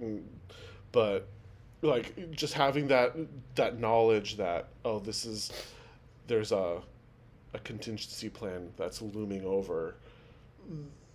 You mentioned that like the what's her face, Newman, the Victorian, the Congresswoman. Yeah, the Congresswoman. Because throughout the episode we see this guy that kind of pops up. He's just like some dude, and he like looks at her and goes, Nadia, and he like, at first he sees it during like a press conference, and he's some dude in the audience, and he goes, no, the guy goes, Nadia, Nadia, and he's like, what the fuck? What was that about? That's weird. And obviously like the Congresswoman, she just like doesn't even acknowledge it.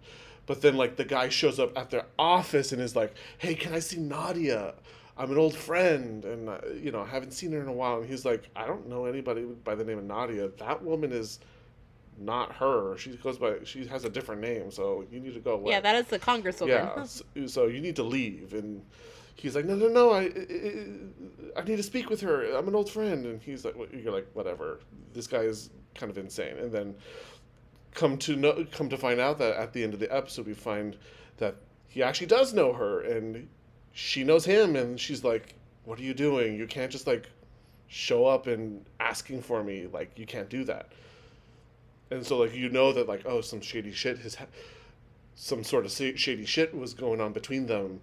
And he, like, I forget what instigated it, but doesn't he, like, lunge at her and start attacking her at some point? I'm trying to remember what. No, because I know she grabs onto him to hug him because he's like, we need to go, I think is what he says. It's like, we need to go and be together because we're friends and just bounce. And she's like, okay, just come here. And then she gives him the hug, and then he realizes that she's going to kill him because he can feel her power, like her tensing for her power. And then he attacks that's why her. he, like, doesn't he try to, like, punch Yeah, her? that's why he attacks her, because he's like, oh no, you're not going to kill me. Right, and then spoilers, she does. And spoiler, she does, and in the most horrific fashion, because you're like, she, like, first, like, bursts his, like, hand and just, like, makes his hand explode, and you're like, oh god. And then he, like, still is, like, going at her, and then she, like, explodes his, like, jaw.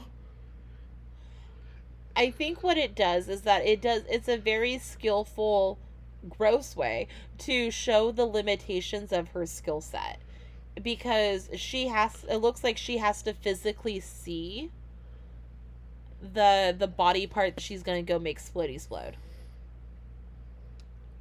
Right. And yeah, and while they're fighting, he keeps covering up her eyes. That's right. Yeah. But eventually he goes all explode, and then she calls, like, the government and is like, hey, I made a mess. You need cleaned up. Well, at first... Except for she doesn't really say I made a mess, though. I think it was more like, I was attacked. There was an incident. You need to come take care of this now. Yeah. At first, I thought she was, like, gonna call the police and be like, oh, something happened and, there was some sort of attack has happened. And so you're like, oh, I guess she's just, like, calling the police, I guess. Because she starts off, she's like, I'm in trouble or something like that. Yeah. And then she says, I need a cleanup crew or something, or right like that. And you're like, oh, yeah, shit. And Huey's sitting there like, oh. Yeah, drenched in homeboy's blood, because she explodes him and, like, blood rains upon him. Yep. It grows. But that's where I left off, so I'll watch more soon. Right. It gets crazy. I mean, the show is so insane, and I mean, like you said, they just, like, they come at you 100. They, like, don't take the time to, like, finesse their way up. They're like, no, we're the boys. We're gonna start the ground running. Yo. Well, shall we throw it to Jonathan for some more heterosexual chatting? I mean, I would argue, again, this was pretty heterosexual. I mean, The Boys is pretty... that's pretty straight. Well, Jonathan also watched The Boys. Maybe he'll talk about that. Yeah. I don't know. He'll talk about something in Straight Talk. Straight Talk. Straight talk. Straight talk. It's mostly politics. Producer Jonathan here. As a straight white man, there are certain topics I'm able to parse that our hosts won't touch, and the team still feels they're worth the airtime, so say another day in paradise when someone asks how you're doing, and let's get into it. Once again, happy Pride, second podcast in Pride Month, where we hold space for LGBTQIA voices. I'm here to, again, give you twice hot psych, half as much straight talk as normal, because it is not time for me. Except for right now, which is time for me. So, if I were in a certain mood, I would just spend straight talk listening to Joanna and Jay Jay argue about what the difference between a clone trooper and a stormtrooper is, who clearly didn't listen to Straight Talk last week, where I basically laid out the difference between a stormtrooper and a clone trooper in, like, not so many words.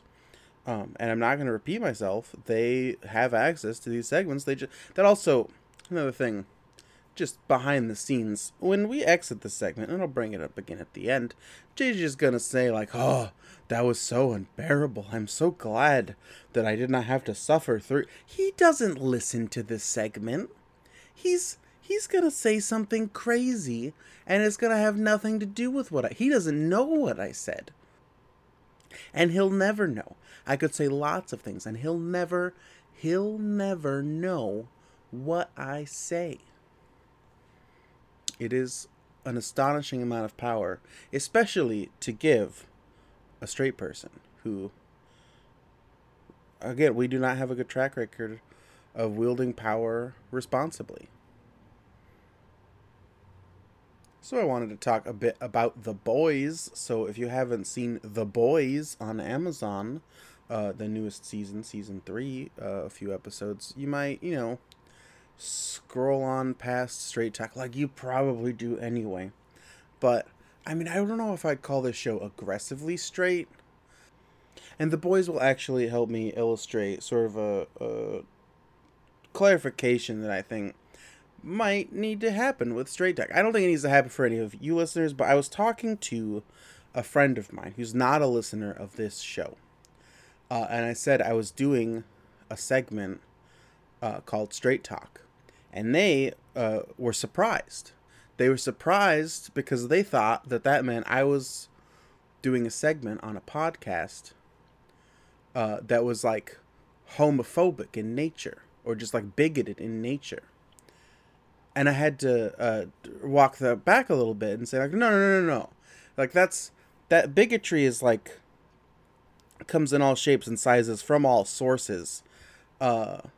And yes, a lot of bigotry. Like, if you're a betting person and if you wanted to make safe decisions, it's safe to assume that anyone you encounter who is straight might, be using they might be dog whistling, they might be doing all sorts of heinous stuff, bad stuff. I'm not.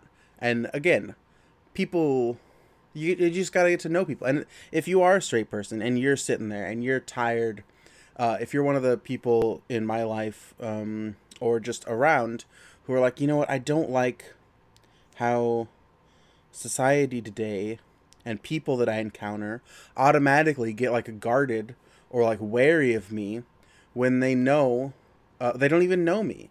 And it's not your fault, friends.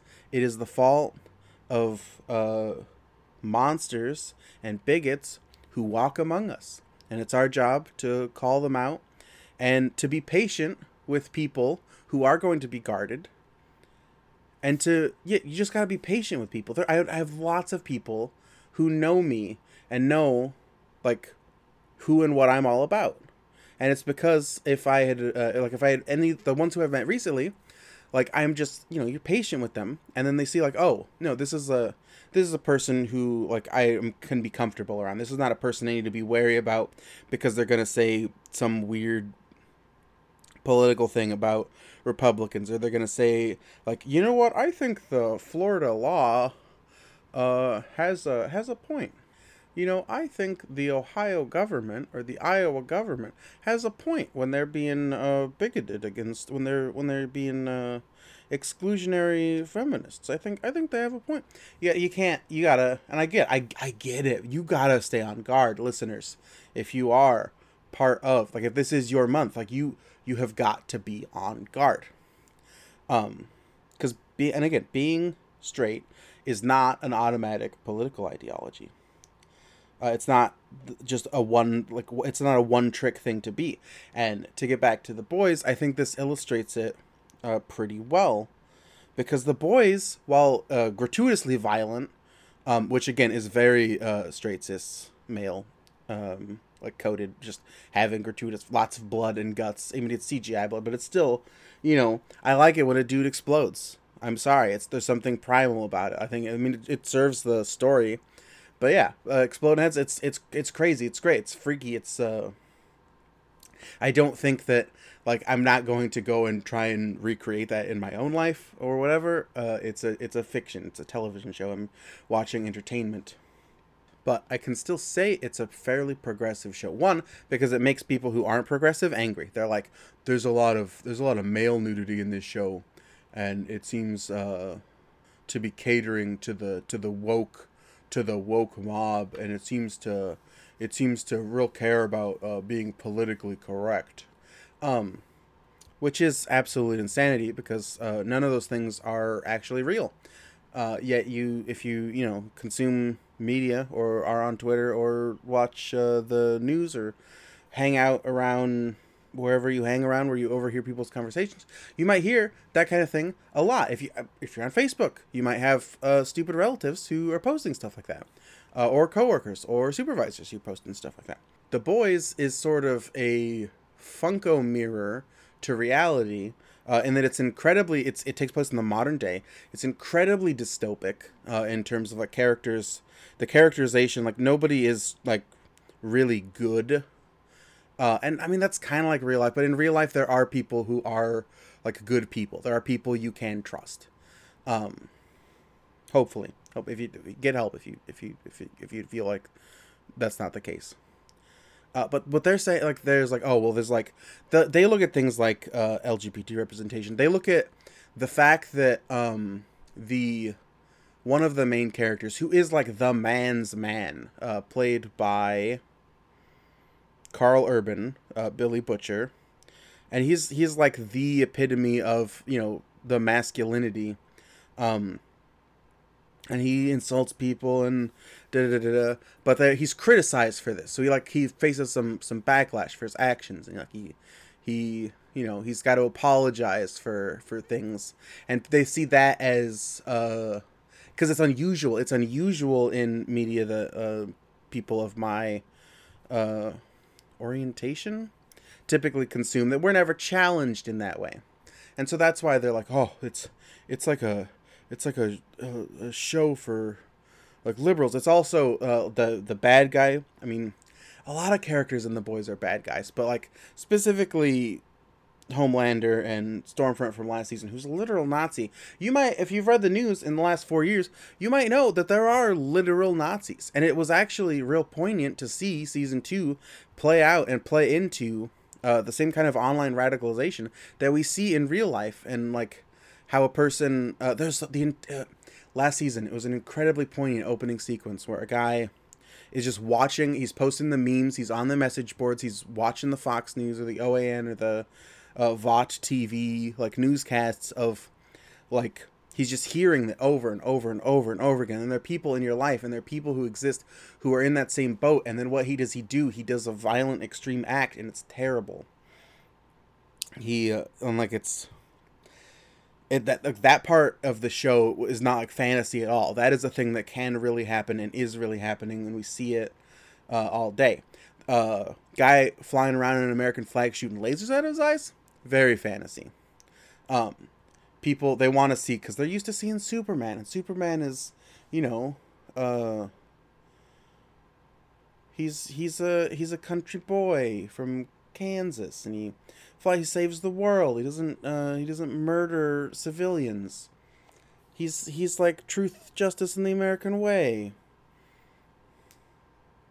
But Homelander's not like that, even though he's literally wearing an American flag. And what they don't like, what's really conflicting about it, especially for people who are watching it and they don't like quote-unquote wokeness, and they really like to think that America's the greatest country in the world or whatever, is that he's shot astonishingly, to an astonishing degree, especially funny because the actor's, I think he's Australian or British, but he's like not, he wasn't born in America. Portrays like the essence of America, the like, I'm gonna, sex, drugs, and rock and roll. You can't do me what I have rights. You can't put me in a box. Like, don't tread on me. Like, he represents all of those things that I personally think are bad about America, but that people who I dislike think are great about America. The things that they think that could make America greater. And he embodies all those things, and he is the bad guy. And, that's challenging for some people. Right as the season dropped, and this might be a marketing ploy, or it could be a legit review, but there was a 1-star review for The Boys Season 3 that says very political and very anti-male, Plenty of male butts and wieners, though! Exclamation point. Enjoy. And it's 1 star, and it's probably a plant, and so like me telling you about it, me being excited about it, is like kind of feeding into the soulless consumerism that I really like to harp on in my day-to-day life. But the show just used that 1-star review as like an ad. They put it on Twitter, promoted it as like thanks for the review. It's very political, very anti-male. Yet the people who are watching it, the people who enjoy the violent show, and I think it's really healthy for them to watch The Boys and to be challenged. You know, if there's one thing I can say, if there's one thing I should get across in the month of June, in the year of our Lord 2022, it's that the classic, the traditional, the tried and true, cisgendered, straight, white, male experience should experience some challenge. You should go out and you should watch and consume things that challenge you. The Boys might be the thing that challenges you. You could step in, you could watch the Star Wars show, and you could be like, you know what? I think it's fine that these characters are the way that they are, and that could be your challenge. Or you go watch Disney Marvel, Miss Marvel, which also came out this week, and I thought was really good. I think that it is sort of geared at teens. I think it is sort of young adult content, which is I don't say it's beneath me, but it's not for me specifically, but I still enjoyed it. It was a fun, colorful, exciting ride.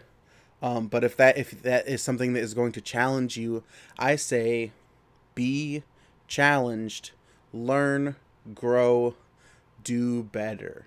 Not you, listeners, but like send this segment to your bigoted friends, so that they can do better, or just tell them to do better. Constantly. Your relatives, we could all do better. So like it's a good message.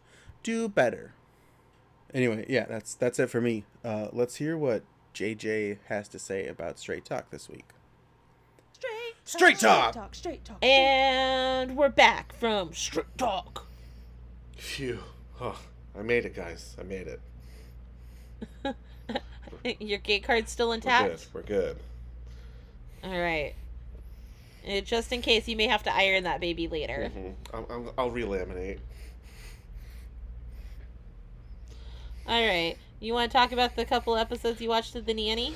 Yeah, I got a couple in between all the other content. I managed to get a couple episodes of The Nanny in, and we got a pretty fun one with Chevy Chase as a guest star, where he plays himself. But like Maxwell's trying to like schmooze him into doing another show. I feel like that's all he does. All he does is just like tries to schmooze all these like celebrities into doing shows for him. But I guess that's the excuse that they can do so they can bring have guest stars. Well, I mean, he's a Broadway producer, so that's all they do. And in this case, it's trying to get Chevy Chase to do a show for them, and he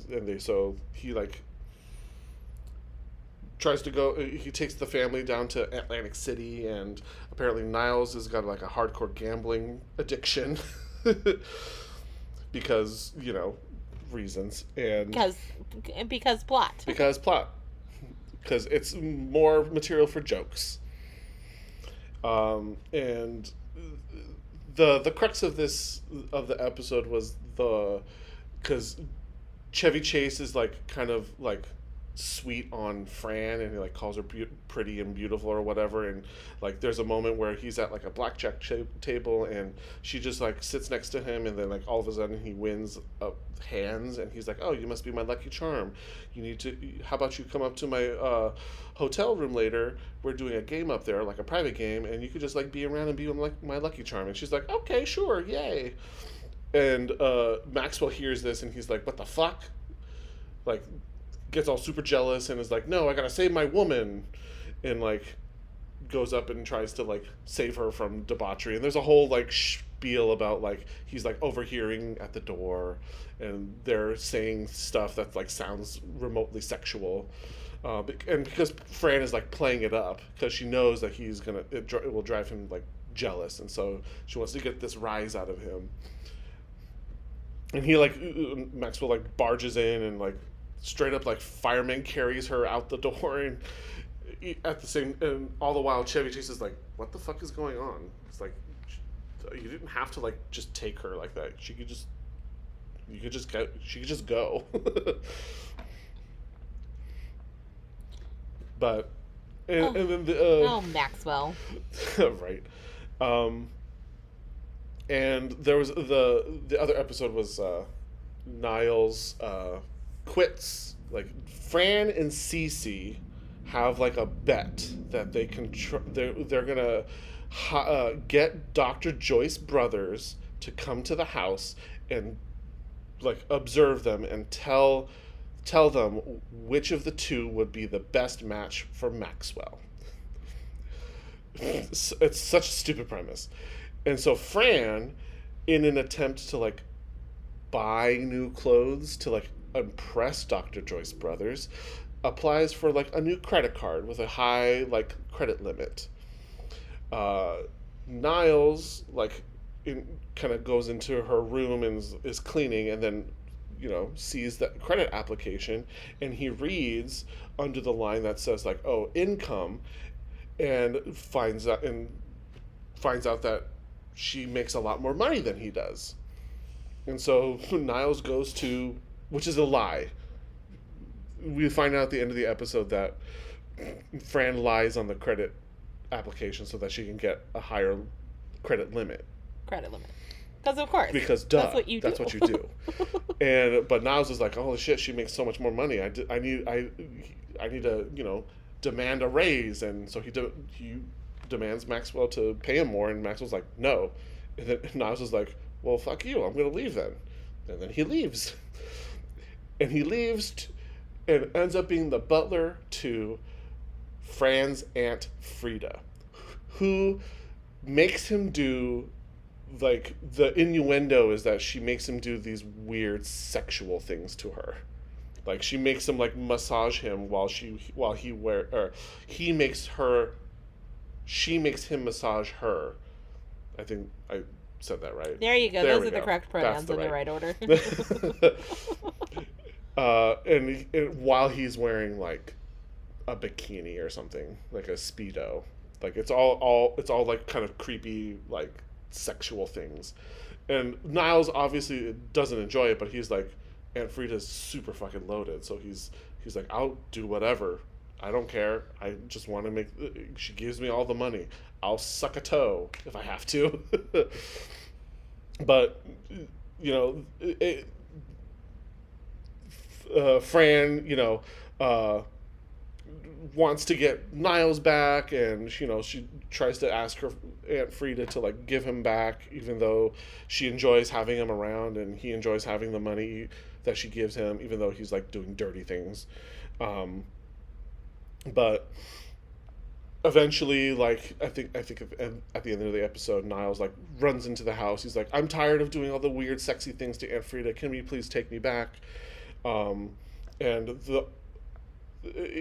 while Niles was gone, Maxwell hires a new butler, not a new nanny, a new butler, and the butler's like super uptight and doesn't let the kids like get away with like things that Niles would normally let them get away with, and Maxwell fires the new butler at the end of the episode because he doesn't like snoop around in everybody's business, because a bunch of shit is happening in his living room, and he's like, what's going on? And the butler's like, I have no idea.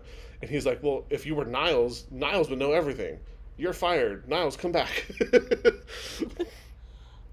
And then I love that that's the process that went down. Is at the end of the day, everybody just wants a nosy man who lives in their house. And Dr. Joyce Brothers is even there, and she like pitches him like an idea for a new Broadway show, and it's like, it's stupid. She plays like she says like, oh, it's about like a mentally a mentally disabled, or not mentally disabled, a like mental like psychotic like prostitute or something like that, and not Max was like, oh Jesus Christ. It's so dumb. But So dumb. yeah, we're just it's riding the train of Fran trying to convince Maxwell to like, I mean, they had one date which she admittedly had ruined, but she's trying to like get him to like, you know, do more for her, and I mean both, I mean figuratively and literally sweep her off her feet. So it's just the countdown. Yes. We'll see when it actually happens. It's the final countdown. No. And on that note, we're gonna take a break now. Oh my God, I cannot with the housing market right now, Joanna. Have I not told you about Capital Realty Center? Oh, the premier realty group that supported and succeeded throughout the California landscape? Now I remember. If that's what you're looking for, call Kathy Johnson at 916-606-0687 to win that next bid. That's Kathy Johnson with Capital Realty Center at 916-606-0687. License number 02021378. We're back. Boopity boop. And guess what? We only have one more thing to talk about. Literally only one. You're welcome. I feel like we've been talking for like 5 hours. It didn't help that like your phone died or your earbuds conked out on you. Oh yeah, well like it literally fell out of my ear. But yeah. Because I like nudged it with my elbow, or with, not my elbow, that would have been hard. With my shoulder. My shoulder like hit it. And then I was like, went to fix it and it fell out and I was like, fuck. And so I picked it up and then I put it in and it died. Technology's hard, y'all. How dare you? But this is why I like doing this in person. But yeah, the really only new kind of thing that kind of at least came across my feed was Netflix released a little teaser for a Tim Burton Netflix Addams Family like spin-off show called Wednesday. And we get a look at Wednesday. And she creepy. Yeah, and it was like, just like kind of read the Variety article, and it was like, originally when the Addams Family was like around, like for like the cartoons, like for the New Yorker cartoons, it was like this crazy, you know, macabre family, but Wednesday was kind of like the sweet one. Mm-hmm. And then when they remade it later, they're like, no, let's make her a little bit more like spoopy. And then they're like, now let's make her really spoopy. Yeah, and I mean, if Tim Burton's at the helm, this can be potentially pretty spoopy. Yeah, well, and it says that in addition to Jenna Ortega's Wednesday, who was just in the Catherine... just in the Scream 5 movie. Catherine Zeta-Jones is going to be Morticia. Right. Which I'm excited about. That's Victor really cool. Dorobantu plays Thing. Isaac Ordonez plays Pugsley. While George Bercea plays the manservant Lurch. Luis Guzman will star in the series as Wednesday's father, Gomez. I really like this idea of making them all of, like, it sounds like of a Spanish, Hispanic descent. Yeah, they all seem a little, because, I mean, like, the dad's name is Gomez.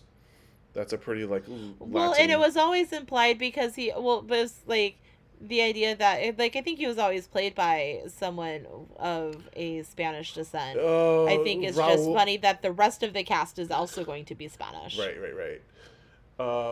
He was in the Addams Family movie with Christina Ricci as Wednesday. I think it was Raul. Oh my God, what's his name? I can see his face. Raul Julia. That's his name. Yes, he was Gomez, opposite Angela Houston's Morticia. Angelica Houston. What did I say? Not Angela? You said Angela. Whatever. Words. Names. But yeah, it's the spoops. But yeah, no, it's kind of excited to see a little bit more diverse cast. Love to see it. I'd love to see where that's going, but Yeah, it's only a teaser, so we don't really know, and I don't think they've released a. They haven't like dropped a release date on it. It's just like sometime this year. sometime it'll happen, and we're all like, "Cool, Netflix, thanks." Yeah. But I think that's it. Yeah, that's it for us today. Thank you for listening to the Nobody Asked Our Opinion podcast. You can send us an email with any and all of your opinions at nobodyasked@gmail.com. Follow us on Instagram and TikTok at Nobody Asked Our Opinion. You can also listen to us on YouTube at Nobody Asked Our Opinion podcast. You can follow Joanna at Joey Snow 2006. You can follow me at pianoman_05. Send some love to our unpaid intern Natalia at the Third Rule Creative, and also send some love to Jonathan at Jelly Sound. Rate us, leave a review, subscribe, do all the things to get our podcast to get more people. Tell your friends to check us out. Tell your family. Tell the grocer. Tell everybody. Tell all the people. Tell Kelly Clarkson. Please tell Kelly Clarkson. Okay, bye. Please. Eggy bean.